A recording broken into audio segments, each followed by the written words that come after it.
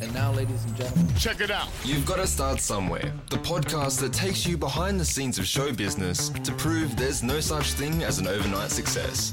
With your host, Rachel Corbett. Welcome to the show. Today I am chatting to journalist, TV host, and all-round delightful bloke, Hamish McDonald. Hello. Hello, what an intro. Now, I must reference the fact that in the background we are at my apartment recording this, and whenever I record here, I think it's because I tend to record at the same time of day. It's like a hubbub of activity outside. We've got the leaf blower next door. If you listen, we've got a plane going over just now. Perfectly timed. And there are some dogs barking in the background. So you're just going to have to join us and let it go and just think, you know what? It's not all about the audio quality. It's all about the conversation. It's really setting some expectations there, but we'll do our best to maintain interest. I like offering a big disclaimer at the beginning so people know what they're going to get. But it's a lovely day and, you know, people are doing things. Yeah, and if you hear the sort of background noise, you kind of feel like you're just sitting down with us having a cup of coffee, right? Exactly. It doesn't feel like a show It's as real. such. That's it. It's real. Are you a little nervous or you're all right? A little bit. I'm picking my fingernails. We have discussed this because I've been trying to get you on for a little while and you were a little hesitant. Well, I listened to some of the podcasts and I think people have such incredible stories. Like I listened to Georgie Coughlin's from the project. And George is an incredibly gregarious and charismatic person and has also had a really varied life. Mm-hmm. And I listened to it on a flight one day and I thought, my God, I've got nothing on You George. don't have any Shania Twain tribute shows in your back catalogue? I definitely do not have that. And I listened to Amanda Keller, who went to my university, and Amanda is just such a sort of supreme storyteller, everything that comes out of her mouth is both poignant and hilarious. Yes. And that was quite intimidating as well. So I felt that I needed to give you a disclaimer that I would be much less interesting. I do not believe it for a second. If you haven't listened to the Amanda Keller episode yet, please go back because there is a great story of her skydiving with a camel toe. That is a must hear. So I want to go right back to the beginning of things and ask you, when you were little, what did you want to be when you grew up? I wanted to be a journalist. No. Well, I don't really remember it as such, but it's sort of one of those things that my parents have told me and my family has told me. I used to have tape recorders and I would go around doing like stories, little interview shows and making radio programs. And I have an older brother and sister, both of whom are quite a bit older. They're half siblings, although we never use that term. And they are both journalists as well. So that was always in the ether somewhere.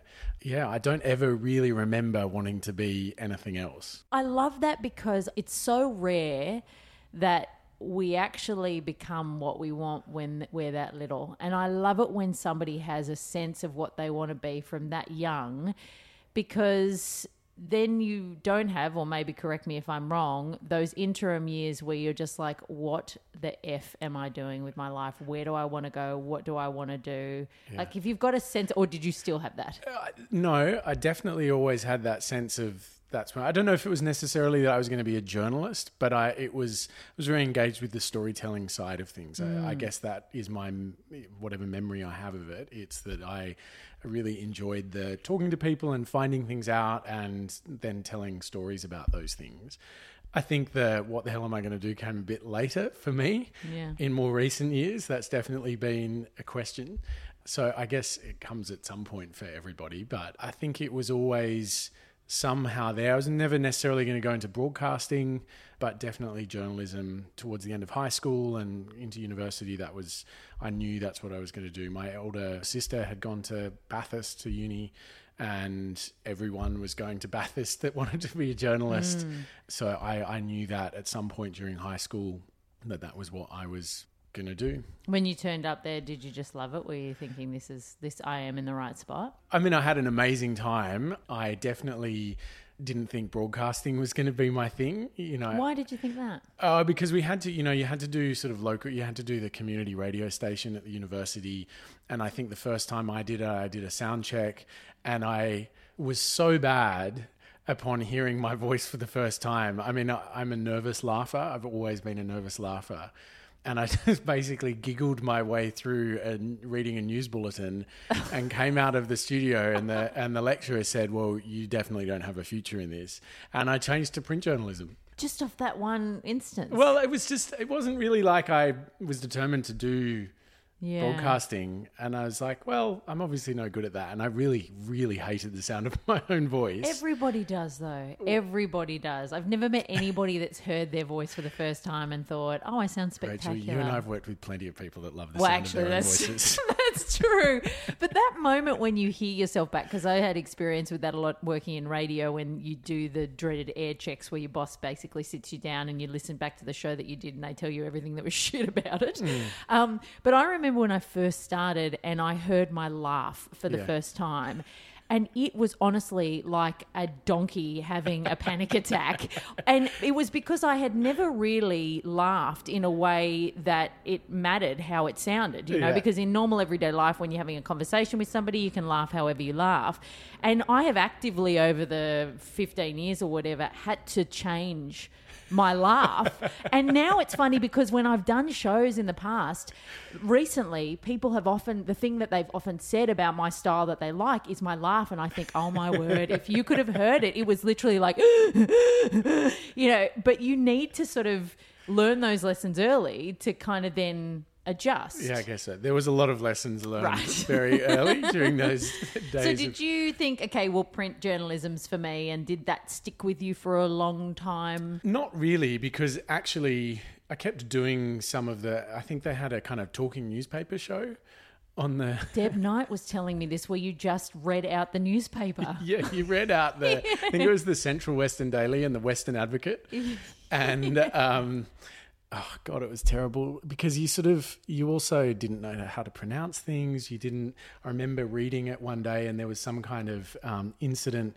There's a park in Bathurst called Makati Park, and I read the whole article as being about this attack in Machete Park. Well, you're just trying to French it up a bit or something. Trying to make it sound more ominous.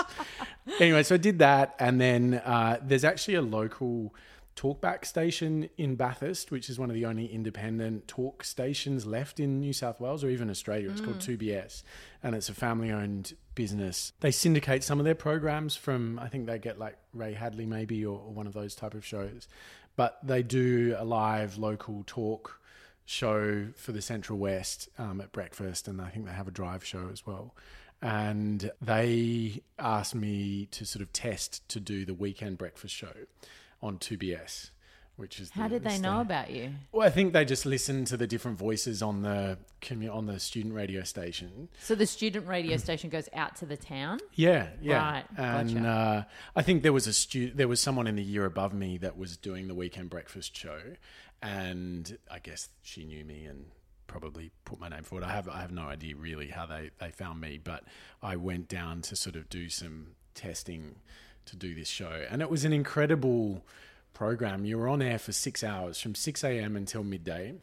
Wow. And it was all sort of talk. There was some segments in there, like you had Buy, Swap and Sell, which was kind of the pre-Gumtree version of selling things. And you had song requests for an hour. You had a motorsport half hour. You had a fishing half hour.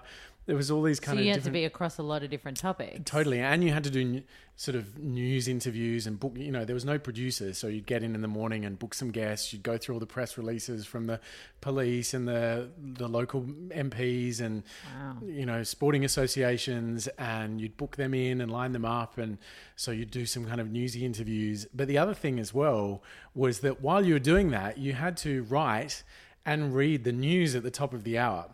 So you'd be presenting the program and doing interviews, and you'd be editing little clips of audio from the interviews you were doing to slot into the running order and read in the news bulletin at the top of the hour. It was an incredible experience because you just learnt to do things really fast. But actually the other thing that I think was an invaluable skill was it really taught you to listen to what they were saying, because you're always listening out for the little grab that you're going to put into the news at the top of the show, and also to write the story around it. So you actually had to be really laser focused on what they were saying because you had so little time. And so, you'd just throw to an ad break at the end of it. You'd clip up the audio, you'd write the script, and then you'd be back on air. There's really adrenaline, like excitement about that kind of... It was really good. And actually the weekday breakfast host got sick at one point when I was in my final year at uni. So I did a long stretch of doing the normal breakfast show as well. So it was a great training experience. But my God, I remember doing an interview with Bud Tingwell and asking him what it was like to play Rumpole of the Bailey. I was like, that wasn't me. Is there anything worse? Because sometimes, like, I reckon you need to walk into every interview you do prepared. But sometimes in the churn and burn of things, when things happen really quickly and you don't have time, you are not going in as prepared as you necessarily. And there is no worse moment than just going, not only have I gotten that question wrong, but by getting that question wrong, I've now lost you. Yeah. Like, there's no coming back. He was so kind. He was such a lovely man. And I'm sure he was just looking at me. I sort of was basically prepubescent. I think that works in your favour, though, when you're really young and you're starting out. Because people are pretty kind. They know that you're not going to be like Michael Parkinson, It's less funny when you make those mistakes on Radio National, but... Yeah, exactly. I often think a lot of people sort of, when they want to get into this business, are like, the first question they ask me sometimes is, how do I get on the project? And I feel like saying to them, you know what, you would be so much better served actually being on a radio station like that in the middle of somewhere where you can make those kind of mistakes, where you are doing every single thing on the menu of things that need to happen for something to go out.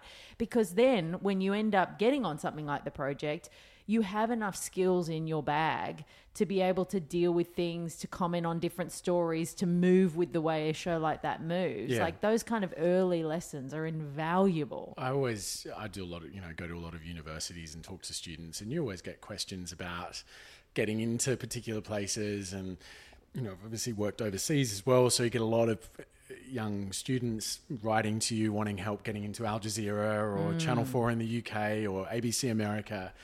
And they're great places to work, but, I always say to students, particularly as they're sort of stepping out into the industry, either go regional or go overseas and work for a newspaper in Phnom Penh, or, if you really desperately want to be a foreign correspondent, go and do it somewhere that you can start doing that straight away. Go to Jakarta and work for an English language daily paper, and, maybe get some stringer work filing reports for Australian radio stations if and when something happens. But, when you're starting out, the place you don't want to be is the place where there's a huge hierarchy and lots of people doing things well above you and making you go and get the coffee. You want to go to places where you get to do stuff, and that's generally the really small places where you have to. And also when you live and die by the ratings. I mean, in regional, you can make some stuff ups that would get you fired in 2.5 seconds in a cap city. But there you're just like, well, it's just another Wednesday. This is what happens here.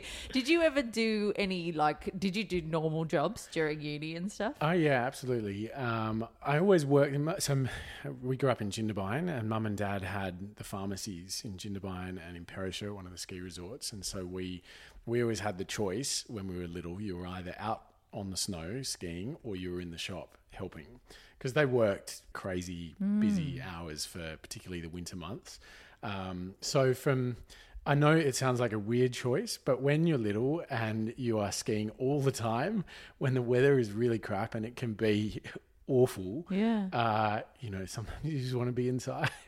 But so it's in the shop. So you're in the shop selling throat lozenges and condoms and lubricant and all this weird stuff. It was quite an education as a kid. I bet, actually. People would come in and buy these things, and you'd be like saying to Mum and Dad, what's that? Yeah, that's true, because nobody goes into the pharmacy for like flowers or anything. It's always like, I've got a rash. Yeah. Can you give me a cream? There was a lot of strange conversations at a pretty early age about, what's this ointment? Well, that, desensitizes the male organ so that they, don't do that too soon. It was... And you're how old at this age? Oh, I don't know, sub-teen probably. Not that I was selling that, but you just sort of observe these things going on in the shop. And, you always knew that it was something interesting when the customer didn't want to bring the product to you at the counter, or when Right. your parents sort of swooped in and kind of subtly pushed you aside to do the transaction. But did you feel like that made you comfortable around certain conversations that you might not have been comfortable around? I don't know. I've never really thought about it. I But, just say that because like I was the most uncomfortable kid because my parents never spoke to me about anything. Like I just felt right. so naive. And I hear a story like that and I go, God, I wish I was a fly on the wall in a pharmacy. So when it actually got time to the age where I was supposed to know something, I wasn't like the idiot who's sitting there going, I don't know. Like I feel like that's a really... While it's a bit weird and stuff when you're younger, it's actually kind of good to be exposed to Yeah. like odd and weird and wonderful conversations about things so it's not weird. I don't think know. more than anything, it wasn't so much the substance of the conversations, but just that ability to meet lots of people and talk to them. I think that was true of not just being in the shop, but also growing up in the snowfields, because you were given a huge amount of freedom at a very early age. So mum and dad were working the whole winter, pretty much 7 days a week. And we were sort of skiing competitively a lot. So you were always training, but when you weren't training, you were also just out with your friends, exploring this huge territory, physically a huge territory that as a kid, if you grew up in the city, you would never have the scope to go off on your own. And they just kind of trusted you to know the mountain and to get on with it, And so a little group of 8-year-olds would go skiing together for the day with a bit of money in their pocket. And, your parents trusted that you'd be able to find your way back and that if you got lost, you'd know how to get the ski patrol. If there was an injury, you'd know broadly what to do. And so, you're always taking lifts with strangers, to go up the mountain on T-bars or on chairlifts. And you just learnt to have conversations with people and to ask them questions about themselves and I found that really fascinating because in the ski fields you meet people from all over the world. So I definitely have that memory as quite a young child of going up lifts with adults and asking them about what do you do and why do you do that and how does that work. And What a cool way to grow up. it was an incredible way to grow up. And I think also because in the mountains you are really separated from the rest of the world. Jindabyne and the Snowy Mountains is oddly remote, but you're aware of this because people come there all the time for their holidays. You're aware of this much bigger world out and beyond. And so I think from a very early age, I had this awareness of what was beyond the mountains around us. That's obviously set you up for your life later, moving around a lot, living in different places and being comfortable with that and wanting to explore that way. I think you would think from the outside looking in that you might have a smaller town mentality from growing up in a smaller town, but actually the way you described it makes complete sense that you would be comfortable with going and roaming and moving to different places. And I think often people have those perceptions of small country towns in Australia that they are inward looking, but actually from growing up in the bush, you realise how outward looking people are. And I think that's true not just of Jindabyne, but other rural and regional communities. Anyone that works in farming, for example, is always aware of, first and foremost, commodity prices. And then beyond that, all the things that affect them. So, I've always found, even for Al Jazeera, for example, coming to Australia, the people when Al Jazeera first started that were most likely to know about it were people in the bush because they had satellite television and they were interested in things that influenced commodity prices. And so they knew all about the kind of dynamics of shipping and trading and oil prices because that influenced their business. So, I often think that people underestimate people in the bush. Yeah, you're right, I think. So where did your first gig was at Wynn in... I guess it was. I sort of did some you had to do an internship when you're at uni. Yeah. My first gig really was 2BS in Bathurst, which was the local radio station. That was while I was at uni. And then you had to do an internship as part of your final semester. And I did that at Wynn in Canberra and Wagga, and I got a job at the end of that. And so when was that a lot of political stuff being in Canberra? There was a lot of political stuff. There was a lot of ACT Legislative Assembly. Well, that just sounds like a hoot, doesn't it? It was actually really fun. I mean, I just had the best time, and it was a really incredible newsroom. I was in the newsroom with Sam Armitage. We were there together. I love the stories of like the people we see on our screens now and how everybody was sort of mingling in the same things and cross paths at the same jobs or at the same unis or whatever. It's really nice. So at that time, it was Sam Armitage, Jane Azzopardi was there, Lizzie Pearl from Nine was there, Pete Stefanovic was there. I think he took my job when I left, but he was in and out a bit. It was a fantastic little team. Just had a great time. And again, you had to do every bit of the process. You know, you would go and file at least 3 stories a day. Wow. You know, you get into the office, you'd get the press releases off the fax machine, you'd get assigned your camo, and then you'd go off and you'd pull the pieces together, and you had to be back by about 2:00 and cutting your 3 packages. It was a pretty full-on experience. Any major stuff-ups? I'm sure there were. But you've blocked them out of your memory. My main memories are just of constantly saying inappropriate things and getting into trouble for saying the wrong thing and, you know, misbehaving on the weekends, and then bosses from work finding out about that because there was like a Win News camera there. And you seem so clean cut though, Hamish. You seem like you would never be naughty. I feel like this delightful blue-eyed exterior hides something that none of us need to see. So did you then move to the UK? How long were you at Win for? I was there for about 1.5 years, I think. And I was starting to sort of get job offers to go to Sydney, and I was really thinking about that. So people were seeing what you were doing? I think I was like sending in show reels, and, you know, everyone sort of was always desperate to go to Sydney or go to Melbourne. So that was starting to unfold. And my big brother was living overseas at the time. He's a journo as well. He was living in the UK. And it was definitely also on my mind that was a possibility. And I remember talking to a woman called Ali Drower. I don't know if you remember her. She used to be on Today FM. She used to read the news on Today FM in Sydney. And she knew my brother actually through that. Rory had been the sports guy on the Triple M breakfast show when it was Andrew Denton. So there's all these kind of weird connections there. But Ali was fantastic and a real kind of, you know, voice of reason and authority. And she said, look, if you don't go overseas, you might never do it.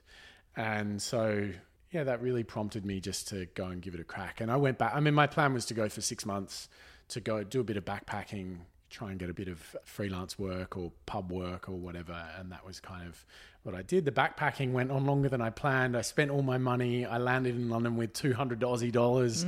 Left, was camping in my cousin's flat at London Bridge, and I started working in a pub for £4.50 an hour. Oh, I was working in one for £5.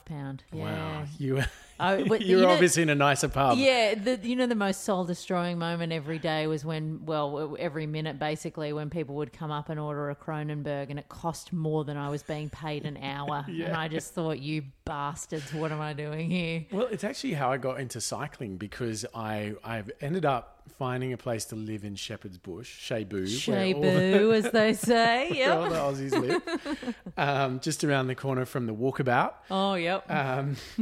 And I had to catch the tube to London Bridge where the pub was, and a day rail pass on the underground was more than what I was getting for my first hour at work. And I was like, screw this, I'm getting a bike. I'm not working the first hour just to catch the tube into work. So that was the start of a long love affair with cycling. But it was actually a great experience. I had no money.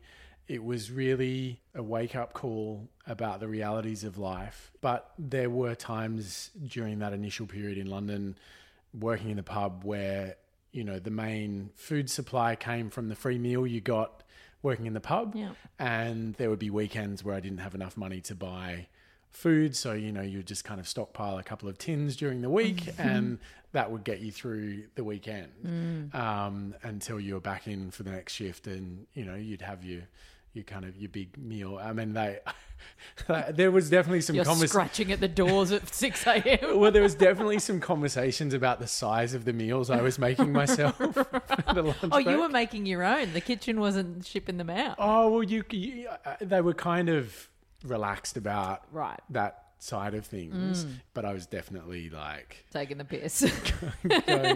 going pretty heavy with the So- double chicken breast rather than one. Right, yeah. And all the good stuff too, not the crappy stuff. So your brother was in London, was he? I can't remember whether he was in London or he might have been in Cambridge at that time. He was working at the BBC.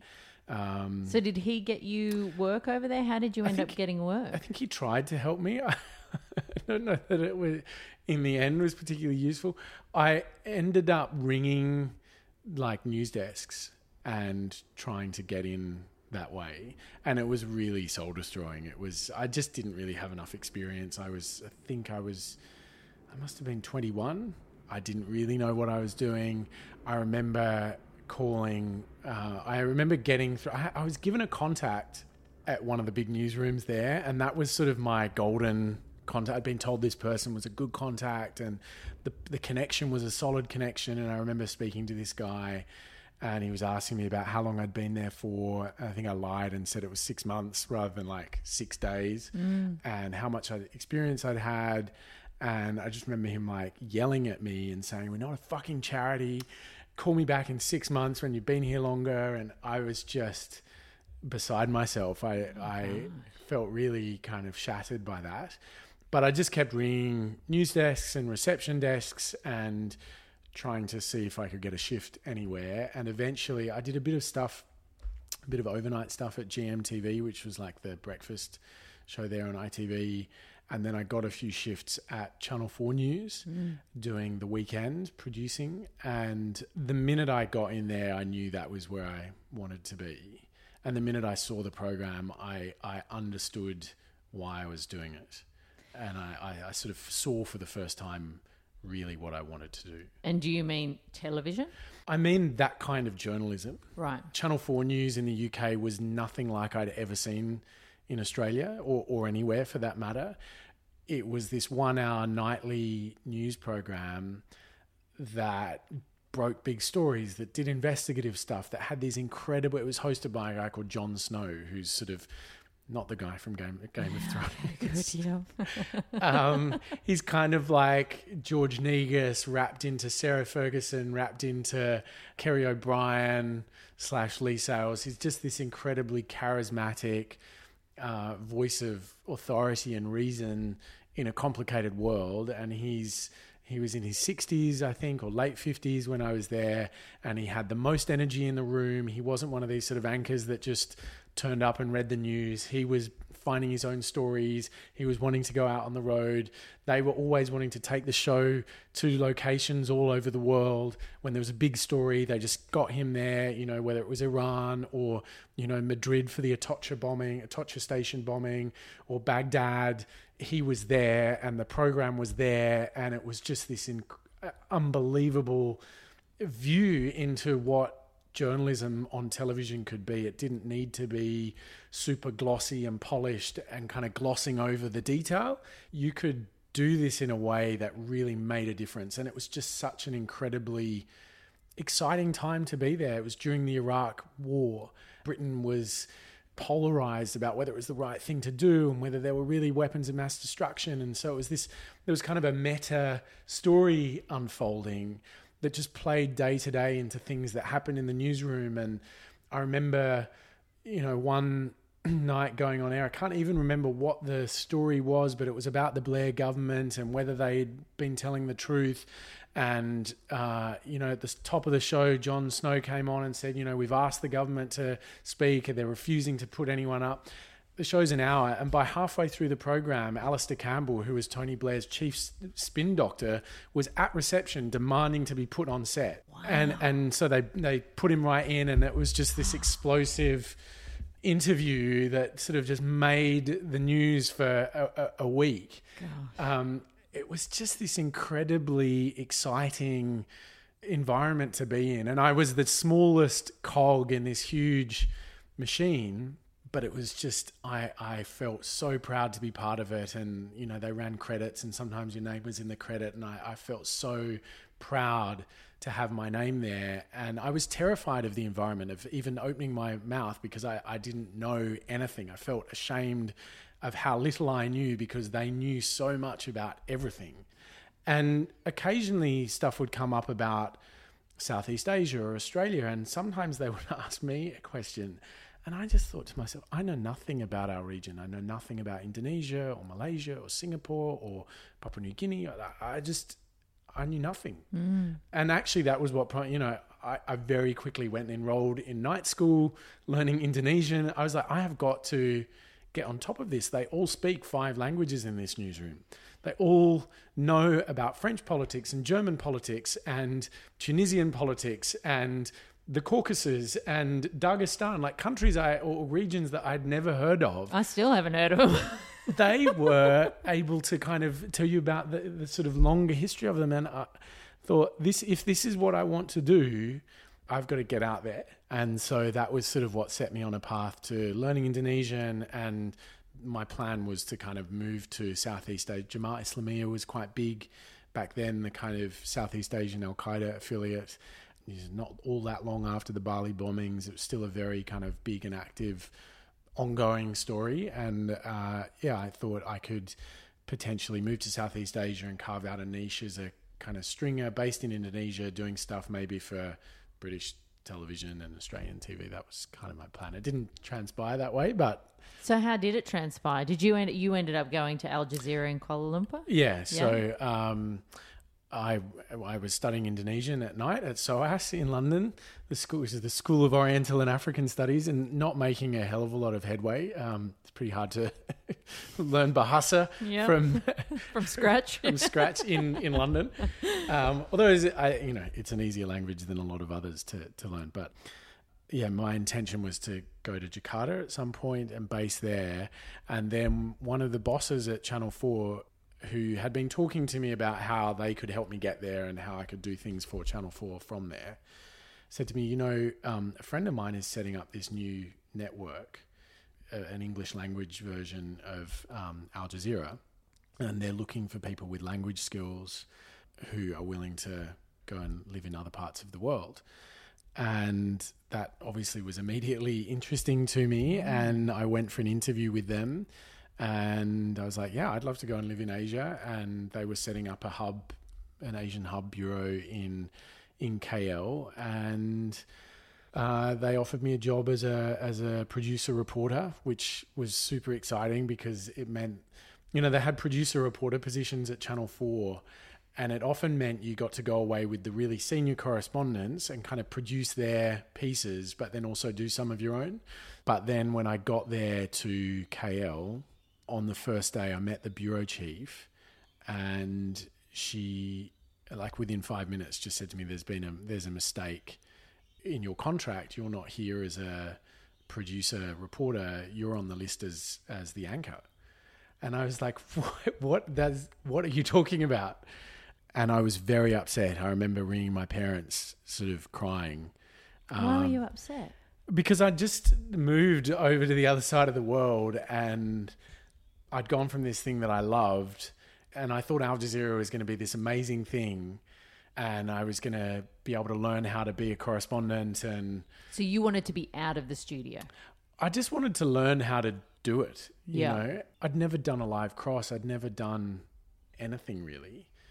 And you'd been entirely behind the scenes, pretty much. Well, I'd been reporting. I'd done a couple of things, but yeah, nothing really of any substance. But isn't the anchor a promotion?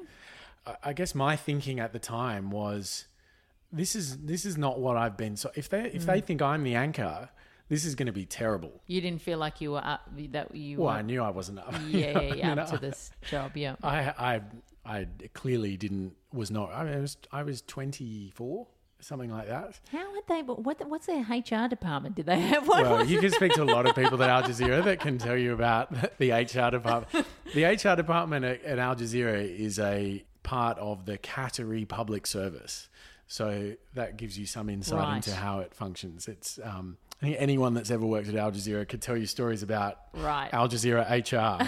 But So did you end up becoming the anchor? well, it became this sort of very long negotiation. So the launch of Al Jazeera was delayed quite a lot. So when I went there, they were like, "We're going to be launching in 2 months, so we need to get you there quickly."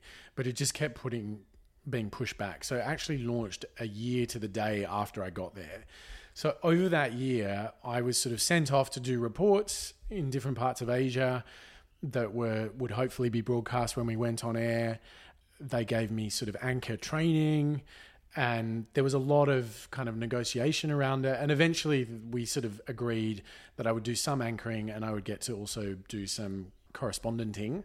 And everyone was I was okay with that. And, the majority of my job was going to be as a traveling correspondent, and I would do some of the anchoring. And so that was terrifying, but I was okay with that. And I'd done enough of it during all the sort of pilot period, which was obviously prolonged, to feel maybe not quite so terrified by it. And they had some senior anchors in Asia, so I didn't really feel like it was as bad as what I... Right. What was the lifestyle like moving to a new place like that? And I suppose you already, particularly if they're starting up a new project, then you kind of already have an existing community there because everybody's there for the same thing. Yeah, it was... I caught up with a bunch of them recently for one of my co-anchors' birthdays in the UK, and people flew in from all over the world because everyone that was there is now sort of fanned out everywhere. And we were all talking about what an incredible and formative experience it was for all of us, because for many people at Al Jazeera, I mean, they brought in this kind of top layer of on-air people like Sir David Frost and Riz Khan from CNN and Veronica Pedrosa from CNN. And so they had all these kind of big global names that they brought in to be the main faces of the network. But then below that, they really kind of brought through an entirely new generation of young correspondents and presenters for whom it was the big break. And it really, for many of us, kind of shaped our lives in a very significant way. And it was an incredible time. I mean, there was no budget. I mean, there was no budget. There was no accounting. You would just, the first shoot I went off on, I was just given a pile of $50,000 US in cash and sent off to Papua New Guinea and Bougainville. That was my first deployment as a correspondent. And I was never asked to turn in a receipt. I was never asked to account for it in any way. I mean, it was just mind-blowing the way, in retrospect, the way it all ran. But I'd never done it before, so I didn't know there were other ways that you did this So sort what of job. were you, like, what was coming out of that 50K? I was actually the first deployment that they made from Asia to do anything, to do any news gathering. And I went off with a cameraman to Bougainville and the Carteret Atolls and the highlands of Papua New Guinea for about a month. And the main story we were going to do was about the world's first global warming refugees, climate change refugees from the Carteret Atolls. They were going to be the first people sort of evacuated from their home due to rising sea levels. And yeah, they just gave us this wad of cash, and So we just went. make what the costs are to make the story and live in the area and embed yourself there and do that. Just pay. Just for make it happen. Just make it happen. And we got there, and there was a tropical cyclone brewing off Bougainville. I thought you were going to say we got there and we spent it all on blow. That was a different shoot. Yeah. We had to get a boat from Bougainville to the Carterets, and there was a tropical cyclone brewing, and the cameraman, I don't know, he was the head cameraman in Asia. He was this Aussie bloke whose name I won't use, but who suddenly declared that he got seasickness and couldn't go on a boat. And I was like, well, how are you here? Like, you're always going to have to go on a boat. Yeah.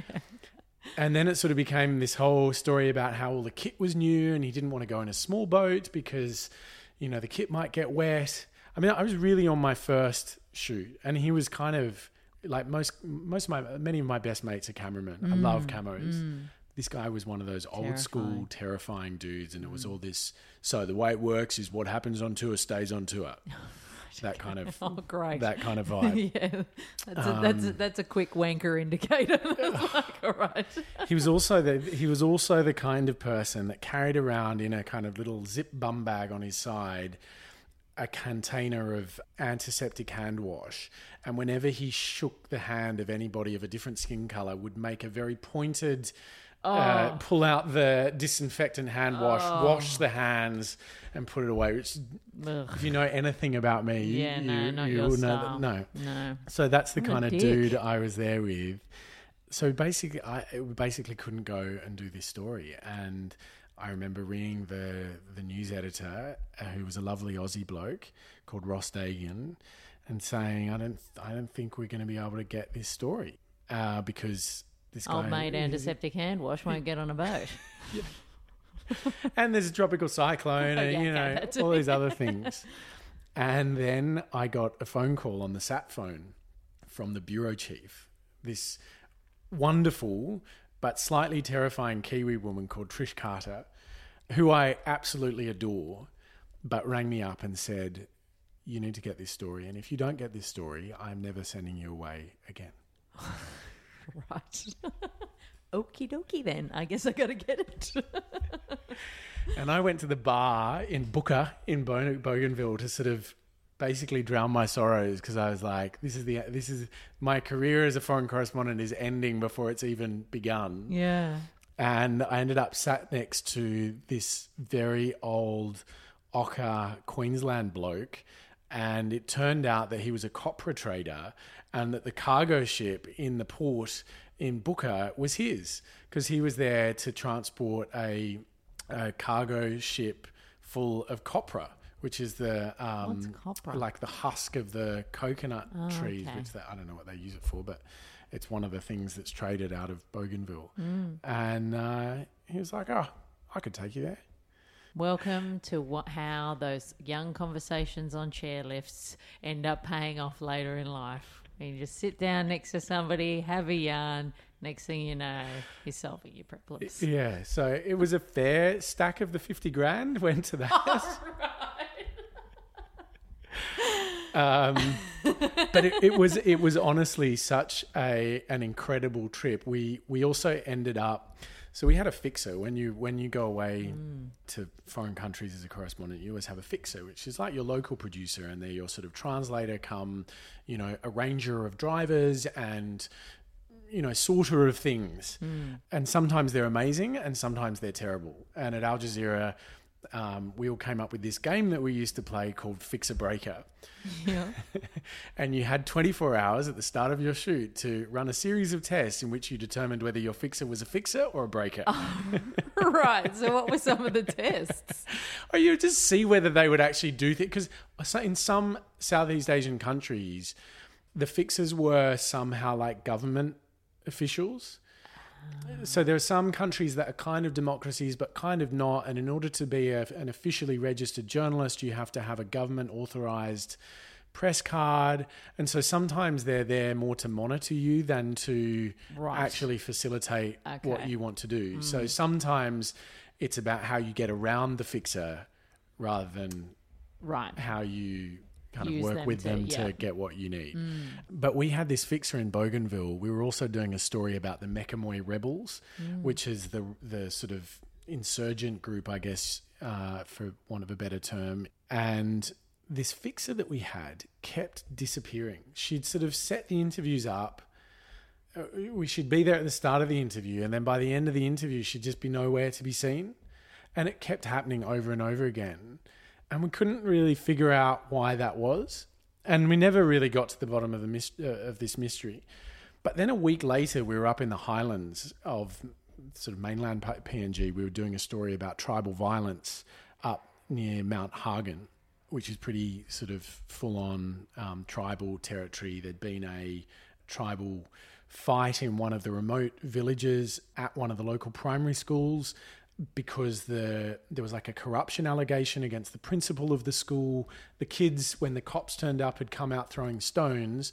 The cops were from a different tribe and in response to the kids throwing stones, had just opened fire and killed like a dozen children, and the school was closed down and there was just like bullet holes everywhere. It was a really incredible story. Oh my goodness. And so we'd had this kind of really full-on day filming there, which involved cameramen, hand wipe, Antiseptic hand wash. doing some pretty dodgy things that led our security team to say, if this turns bad, we're leaving him.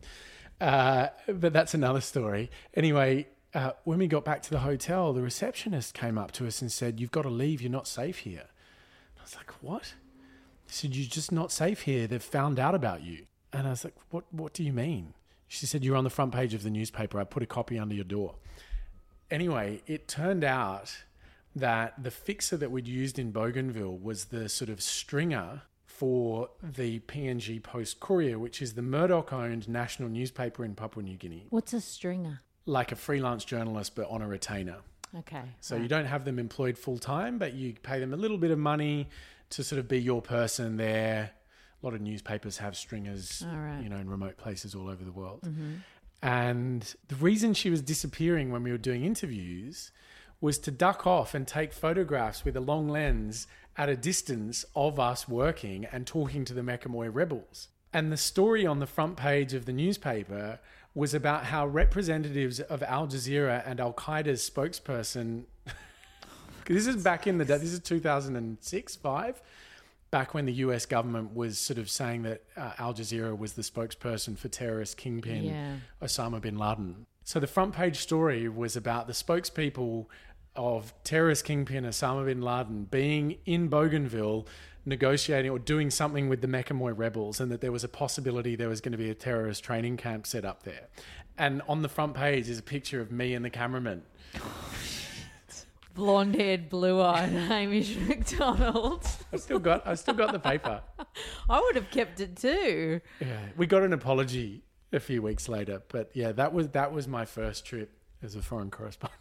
Oh my God. So those stories, where you're turning up and there's, children are being killed, or you're in the Middle East, or where, do you struggle with those kind of stories that are a little tougher? Because I guess in the moment you're working, you're moving through things. I was talking to Michael Usher on the show about, his sort of relationship with war zones and that kind of coverage, and the fact that he kind of had to, literally mentally yank himself out of it and say, I think I need a sort of break from this kind of stuff, because it does in a way get addictive because you're so in the center of important things that you're covering. Do you struggle with that kind of stuff, or? There's a lot of parts to that question, but...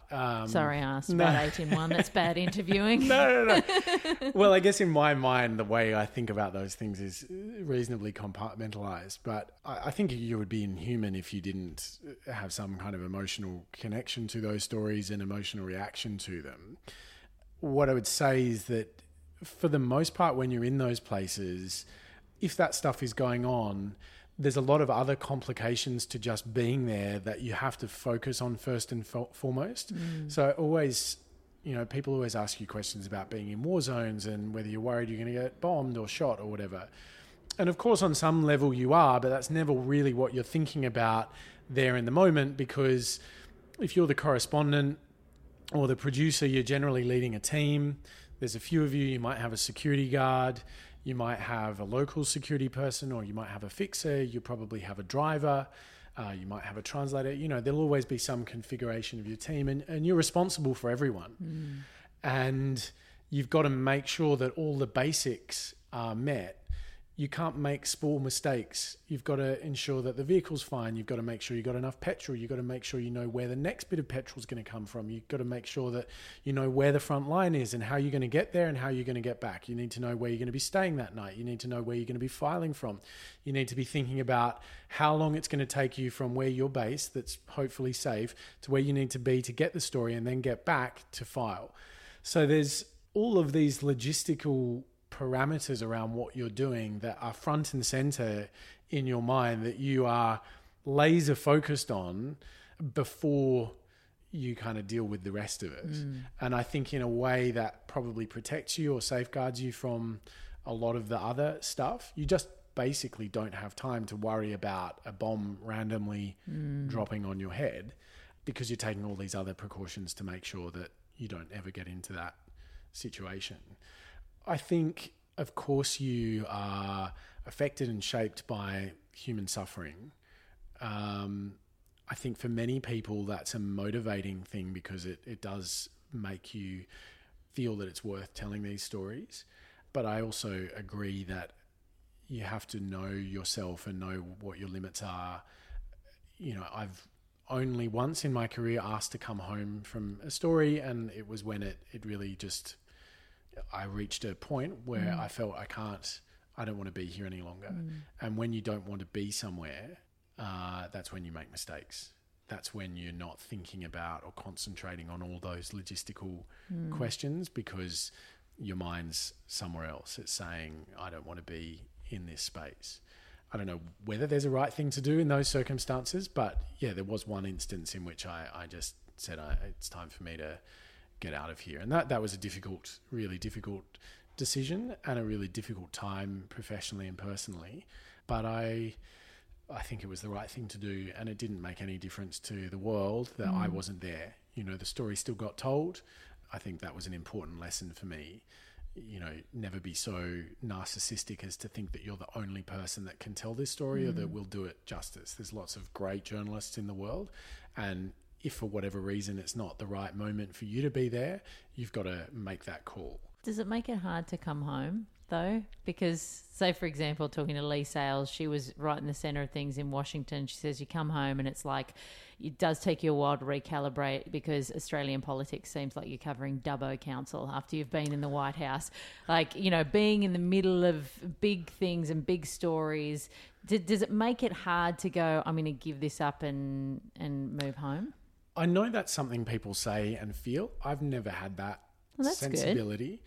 Good. I guess it's been shaped by a couple of things. I went and worked for an American network a few years ago, and I learned, I suppose the hard way, that for me, a strong component of it is about the audience you're talking to. And I learned when I was working for an American broadcaster that I didn't particularly have a connection with an American audience. I didn't feel that sense of obligation or responsibility or joy in reporting for that audience that I do at home in Australia.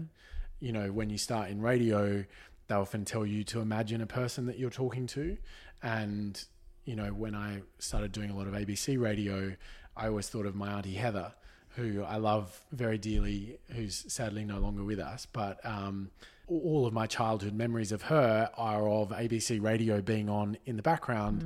And so I always just imagined I was talking to her when I do, and I still imagine I'm talking to her when I do radio. That's nice.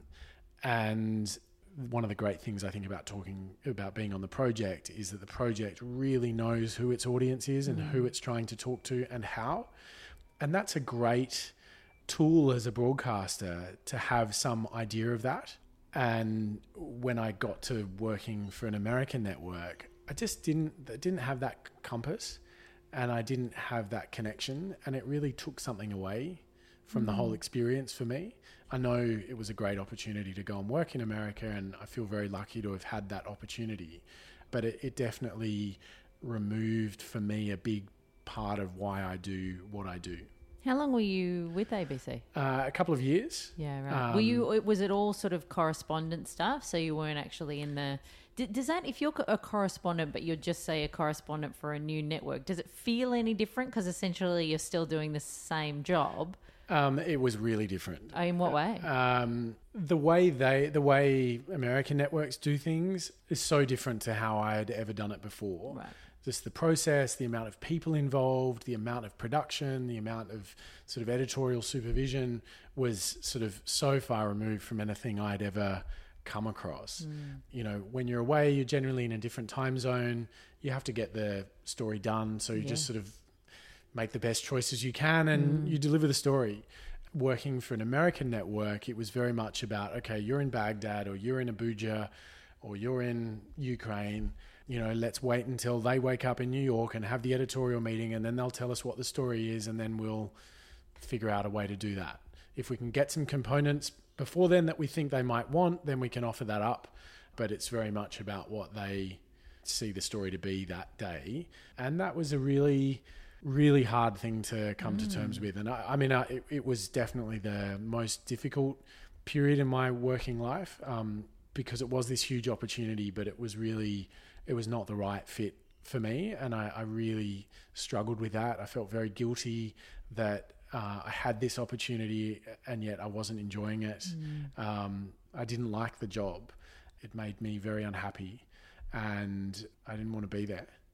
And I didn't feel that I could see through the 4-year contract that I had with them. And that was it was just a really difficult moment in my professional life to sort of, I guess, admit failure to yourself. Very hard when there are certain things in our mind in this business that are built up to be the things we must want and the things that will show that we've made it, and then when you actually get there, it's almost impossible to reconcile in your own mind. Hang on a second, this isn't bringing me joy. This isn't what I want to be doing. I'm not feeling good about this. And I think we put so much emphasis on things, whether it's working in America, that seems to be a big thing in this business. And you see, I don't know how many people I've spoken to who have, for example, gone over to LA and it's been the most miserable, soul-destroying, horrific experience of their life. But from the outside looking in, it's like, oh, but you're over in LA. Yeah. You're working for an American network. And it just doesn't always play out that way. And it can be very personally conflicting because you think, I should be loving this. A million people would want this opportunity and I'm not feeling like I want to be here. And it's like, it's almost impossible because you feel it's a hard business to say no to things or to be the person who chooses to leave something in this game. And that really encapsulated a lot of the conversations I had with people here about my experience. I would say to friends in the media, like, it's really not the right thing for me. And they would say to me, but you've got the best job in the world. You're the international affairs correspondent for one of the 2 top networks in America, and you're on Good Morning America and you're on World News Tonight with Diane Sawyer, and you're getting all the big stories. And it was a very dark period. And it really led me to the conclusion that I was going to leave journalism altogether and leave broadcasting. And it was so difficult to come to terms with what I felt should have been the kind of zenith, I guess, of a career being so unsatisfying. But it really, they changed my name on air. Like, to what? It was when I first started there and I was on air doing a cross from Moscow, and I handed back to Diane Sawyer and she said, well, thanks so much, Mac. Good to have you there. And I woke up the next morning to this email sort of saying, like, I hope that was okay. Oh, we think Mac is more... It just kind of works better. Like, Americans always have troubles with my name because it's not really a common name there. So Hamish? I always get asked if I'm an Amish person. Really? You're one of those people? Are you kidding me? And in New York, I get a lot of people asking me if it's a Yiddish name. Hamish? Is that Yiddish? I didn't realise that Hamish was that odd. Like, I just thought that was a stock standard name. No, I don't think so in America.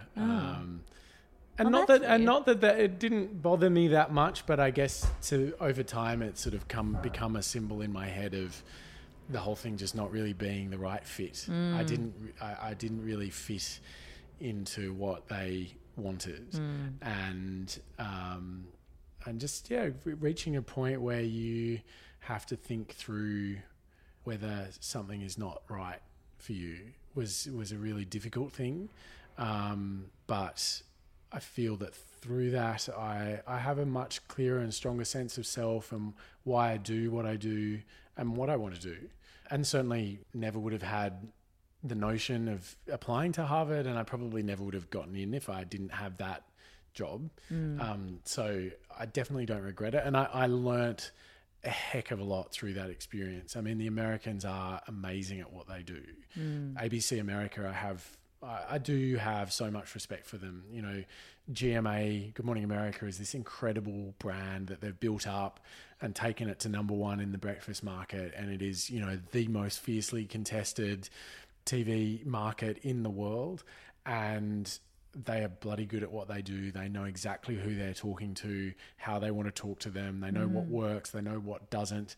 And so from a sort of business point of view, I learned so much about how to do things well.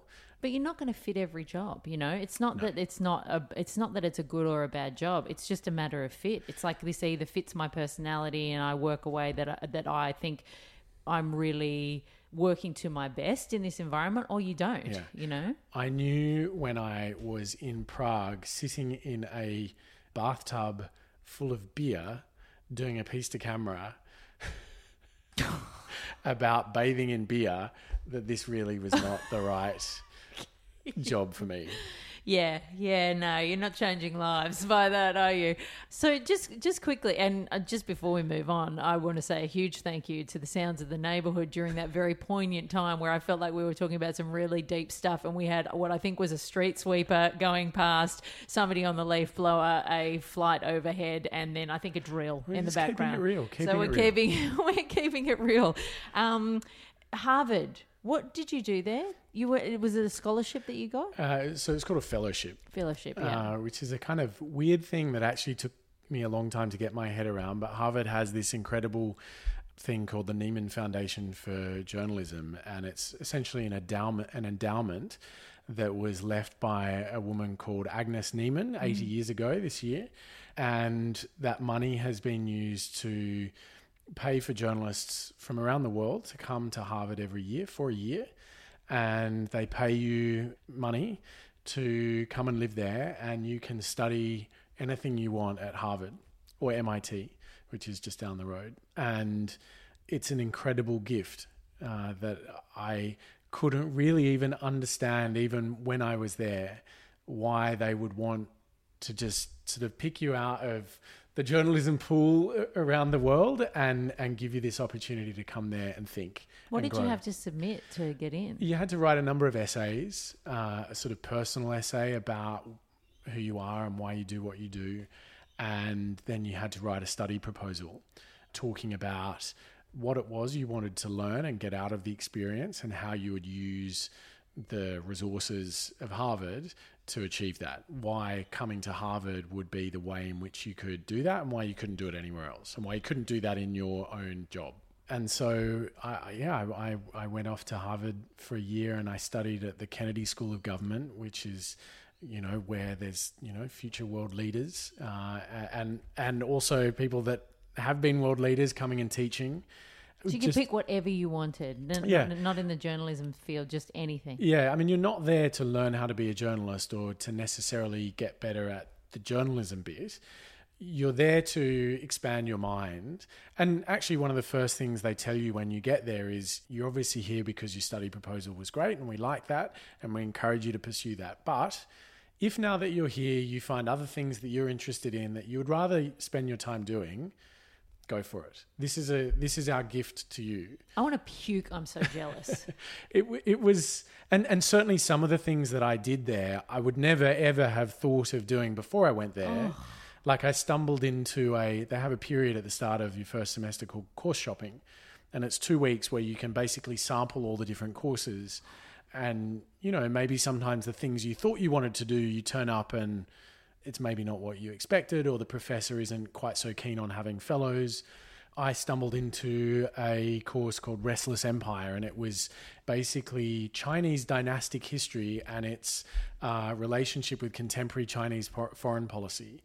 And it was the most mind-blowing experience, I think, of my life. It was, you know, you were there for four and a bit months. The class was largely made up of fellows, different kinds of fellows. So there was a lot of Chinese fellows there, you know, doing economics fellowships, or American national security fellows who'd come from, you know, serving in the American Navy or from the Joint Chiefs of Staff. There was sort of NSA type people there. There were diplomats there, all with this incredibly rich contribution to make. And the teaching style at Harvard is very Socratic. So, you know, the pedagogy is not a lecturer standing at the front blathering at you for an hour and a half. It's a lecturer that maybe poses some questions, and then everyone having done the 200 pages of reading that week and bringing whatever knowledge and insight they have to it, stimulating a conversation together. And I just found it to be such an incredible and rich experience. I mean, that was just one course of, the many that I did, but they were all amazing. I want to cry. You should do it. I just, what an incredibly, I don't even know if indulgence is the right word, but the idea of just being in that joint for a year to just learn whatever you want to learn, what a joyous, indulgent experience. It was totally indulgent. And that's it took me probably the first semester to understand that, they kept referring it to as a gift. Yeah. And in my head, I'm sort of thinking the whole time, but what have I got to do? What have I got to deliver?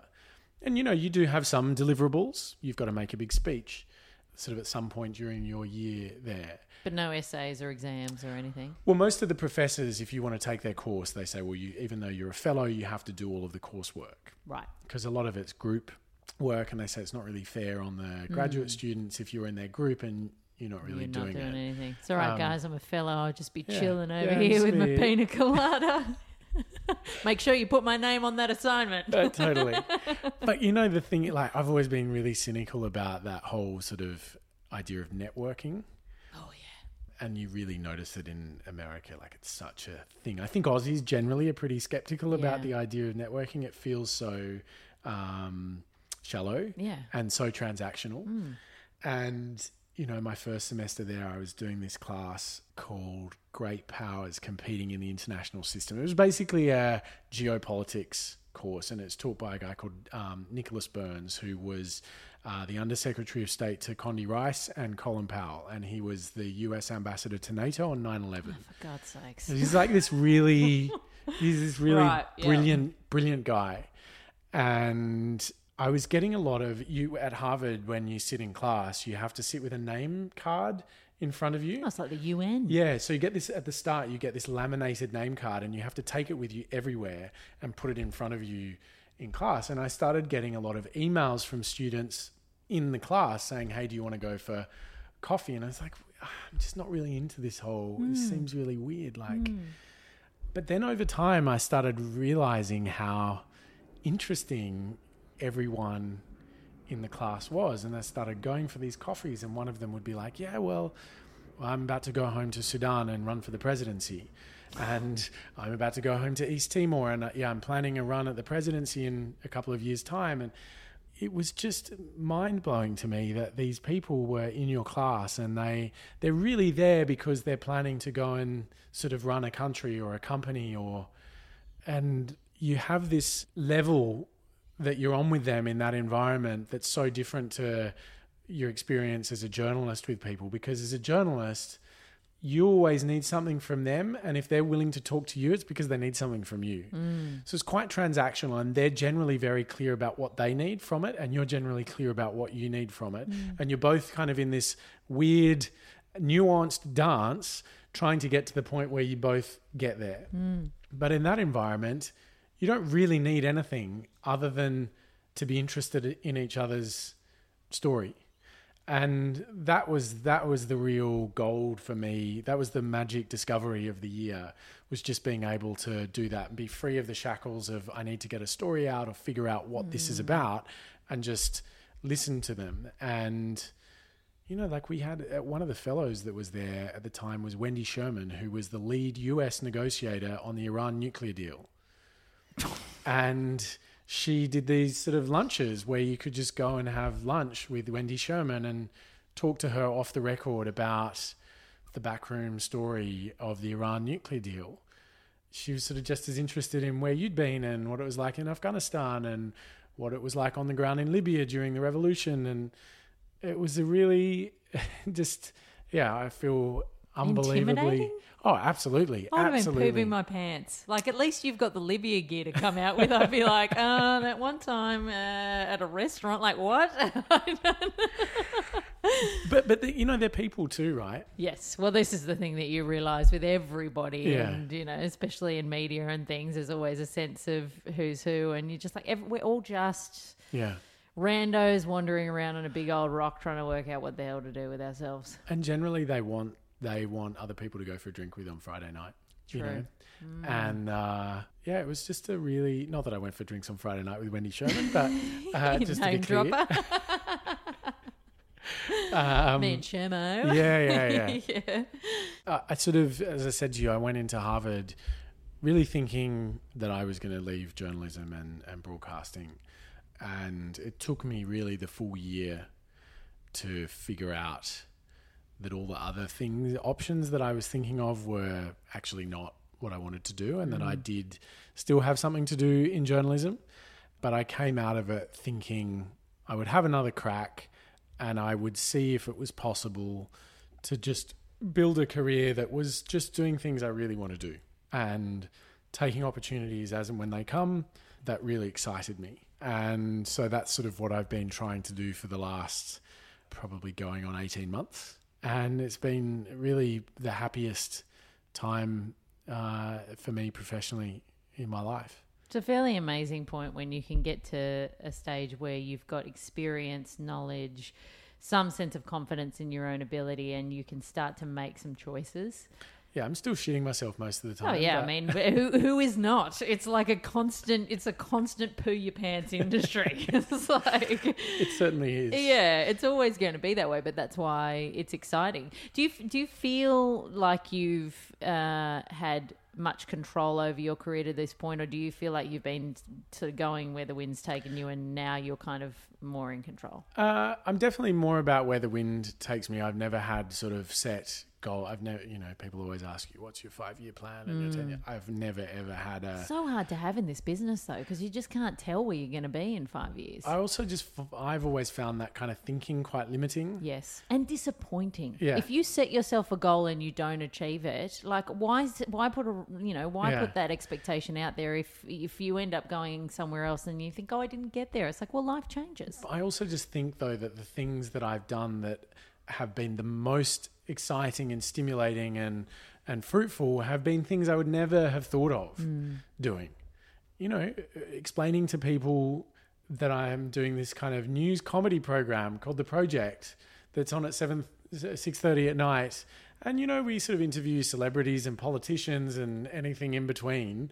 It's not something I would ever have imagined when I started out in journalism because it didn't exist. The genius of it and the people behind it is that they've created something really different and new. And it's a joy to participate in that. But if I had have been dead set on one thing that was, very hardcore foreign correspondent journalism and that was all I was ever going to do or be, you would have been shut off to those sorts of opportunities that kind of came up, I guess. What do you reckon's the best and the worst thing about the industry? The best thing is that you have this kind of badge, a metaphorical You don't walk around in a badge, do you? Journo. Let me just get it out of my pocket. Mac the Journo. Yeah. That gives you kind of a license to go into people's worlds in a way that you would never be able to do if you just walked in off the street. And that's an immense privilege, but it's also a big responsibility because you have to be really judicious with that function. And that's, in every capacity that I've had, whether it's been as a young journo or as a foreign correspondent or as hosting radio programs or TV programs, you have this license to ask questions and to probe that you wouldn't ordinarily have. And I love that. And what's the worst thing? I find that really hard to answer. Great. What's the worst thing? What a great thing to be able to say about your career. There's plenty of people you'd ask what's the worst thing about your job and they could give you 700,000. Honestly, the things that I do, I'm doing them because I really love them. And I haven't always been able to say that about my career. So it means a lot actually to be at a point in my life where I just really get a lot of joy out of the things that I do. And I look forward to doing those things. I think it's really shitty, but so important to have those times where you are bottom of the barrel broken because those moments mean that when things turn around, you are so appreciative in a way that you just never were before. And I think that is so important to have a meaningful life, you know, to feel like you can feel the joy in what you do. And sometimes I really do feel like that's almost impossible if you've never felt the opposite. I've I've been to that point where I, in my mind, had walked away, where I'd been in a live war zone and rung up my bosses and said, I need to come home. I've had enough. And thinking at the back of my mind, I'm not just talking about this story and this environment, I'm talking about the whole thing. And I really can't imagine a way in which I ever want to get on another plane and go off on another shoot and be in these difficult places. And having my whole life thought I was going to be a journalist, to sort of reach that point in your 30s when you've got the sort of, in quotation marks, best job in the world as far as, you know, people around you saw it, was a very confronting experience. But to then, not all that long later, have come through that and feel so happy about going into work and, you know, still feel privileged and lucky and nervous and excited about things it means a lot more now than I think it did before. Oh, absolutely. Right, we're down to the final 5 questions. Okay. We've made it. Are you okay? Yeah, I'm all right. You sure? Yeah. I feel like we've been through a real roller coaster of emotions together. Okay, final 5 questions. Your biggest regret? Oh, man, that's so hard. Biggest regret? I don't really regret things. Soz. Soz. You don't have to be sorry about that. I'm exactly the same. I've had some of the world's shittest years and there's not a single regret in my life. It's all, you use it all for something. That's it. Yeah. And you get to a point where, particularly, I always say this, but particularly if you're in a space where you feel happy now, it feels very difficult to come up with a regret. I've missed a lot of friends' weddings. Okay, that's a and good I'm really, I regret. I'm sorry to that. I really feel bad. You've been away a long time. Yeah, it's always a really good reason. Like when you ring them and you're like, I'm really sorry, but like Gaddafi's about to fall. I can't come. I could really do with that because sometimes I just don't want to go to weddings and I don't have an excuse that good. I'm just like, meh. I can't be bothered. I need something that's really good. You've always got a killer excuse. Yeah. That's my regret. Your dream gig. Oh, man, these are really hard questions. I don't really have... Well, bloody hell, I'm not supposed to give do you know what? I do have a dream gig. I was talking about this the other week because I was hosting the National Architecture Awards, and I was saying to them at the beginning that I have this confession, because in journalism, you are always being asked, whenever you go for an interview somewhere or whenever you're talking to a boss about, you know, they were always like, what's your 5-year plan? What do you ultimately want to do? I've really never had the answer to that. And it's meant to be something like, I want to win the Gold Walkley, or I want to host this program, or I want to host an election coverage, or go to a war zone or something like that. My secret ambition has always been to be Kevin McLeod from Grand Designs. I love him. He's so good. But it's not really like I want the job as me. I just want to be Kevin McLeod. Right. So that's going to be tougher to achieve. Yeah, I think we could probably get you on some kind of design show, but actually becoming, getting inside Kevin McLeod's skin is a touch creepier. But there's something about him, isn't there? It's like he just does these little poems. Yes. You know. He's very good with the words, you know, and it's tough to beat. I was like, I thought when we did the Australian version of Grand Designs, I thought, geez, and even when you don't, like, I like watching design shows and that kind of stuff, but I'm not all that into it. But he just makes it sound so interesting. He does. It's always like, Paul and Julia were a couple with a dream. A dream of a house, but not a home. What they've got is both a house and a home. And a dream of a future beyond. You know, like it's this sort of... And you're right on board. All right, well, let's see if we can work out some kind of voodoo magic that will get you inside Kevin McLeod's skin in a non-creepy way. Do you have a big idea that you've yet to get up? Is there a sort of film or TV thing in you? Is there a book in you? Yeah, there's a book that I've actually just paid back the advance to the publishing house because I basically can't get it written. But it's really, I've always wondered about that. The whole I feel so bad. It's an incredible story that I have been wanting to write for years, and I really feel needs to be written. does it require research and you don't have time? Basically, so I've done quite a bit of it. I've done a number of research trips, and the main characters are not in this country, although it's a kind of essentially an Australian story.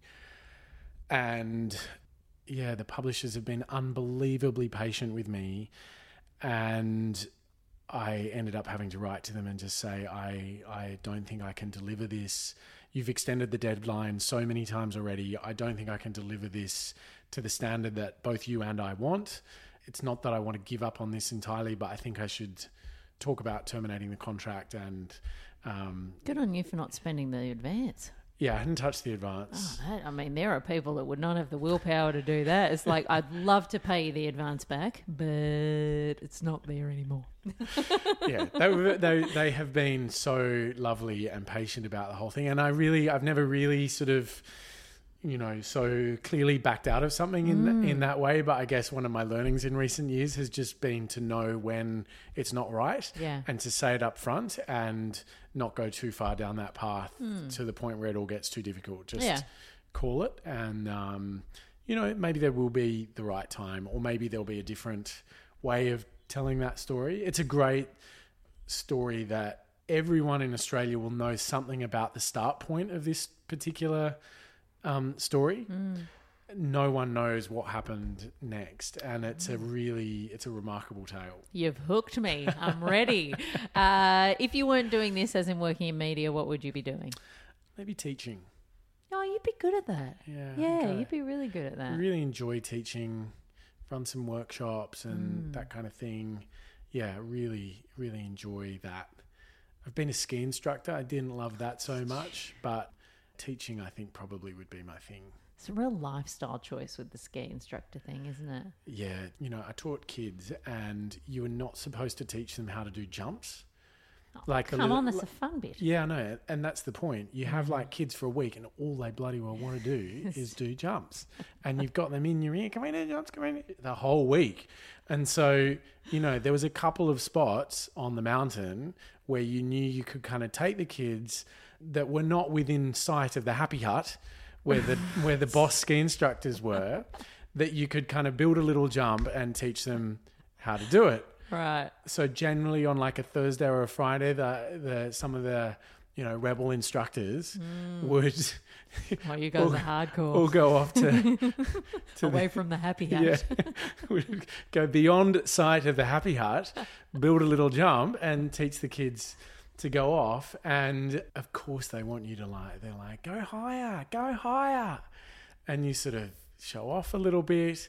And I went and broke my shoulder and had to ski back to the happy hut with 12 kids in tow holding onto my shoulder, saying to them, you know that we're not meant to do jumps. You can't talk about where we were. And of course you get back to the happy hut.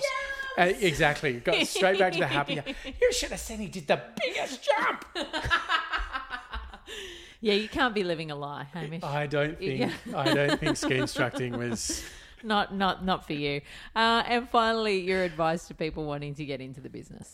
Do it. It's great if you really have a passion for it, but have a reason to do it other than wanting to be on TV or radio, because I think you see so much of that, and those are the people that never really last. You have to this has to be something in you that wants to do it beyond that, because that novelty fades very quickly, and you have to love some component of storytelling or journalism or having a conversation that carries you beyond that. Absolutely. And on that note, I think you did quite well.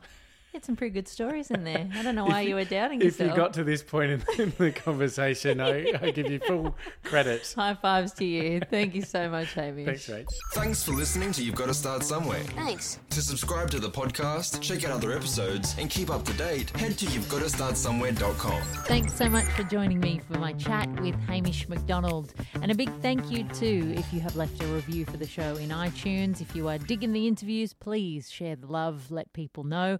And a little shout out to France the Chef, Walking Nick and Olympic Comedy for your reviews. I really appreciate it.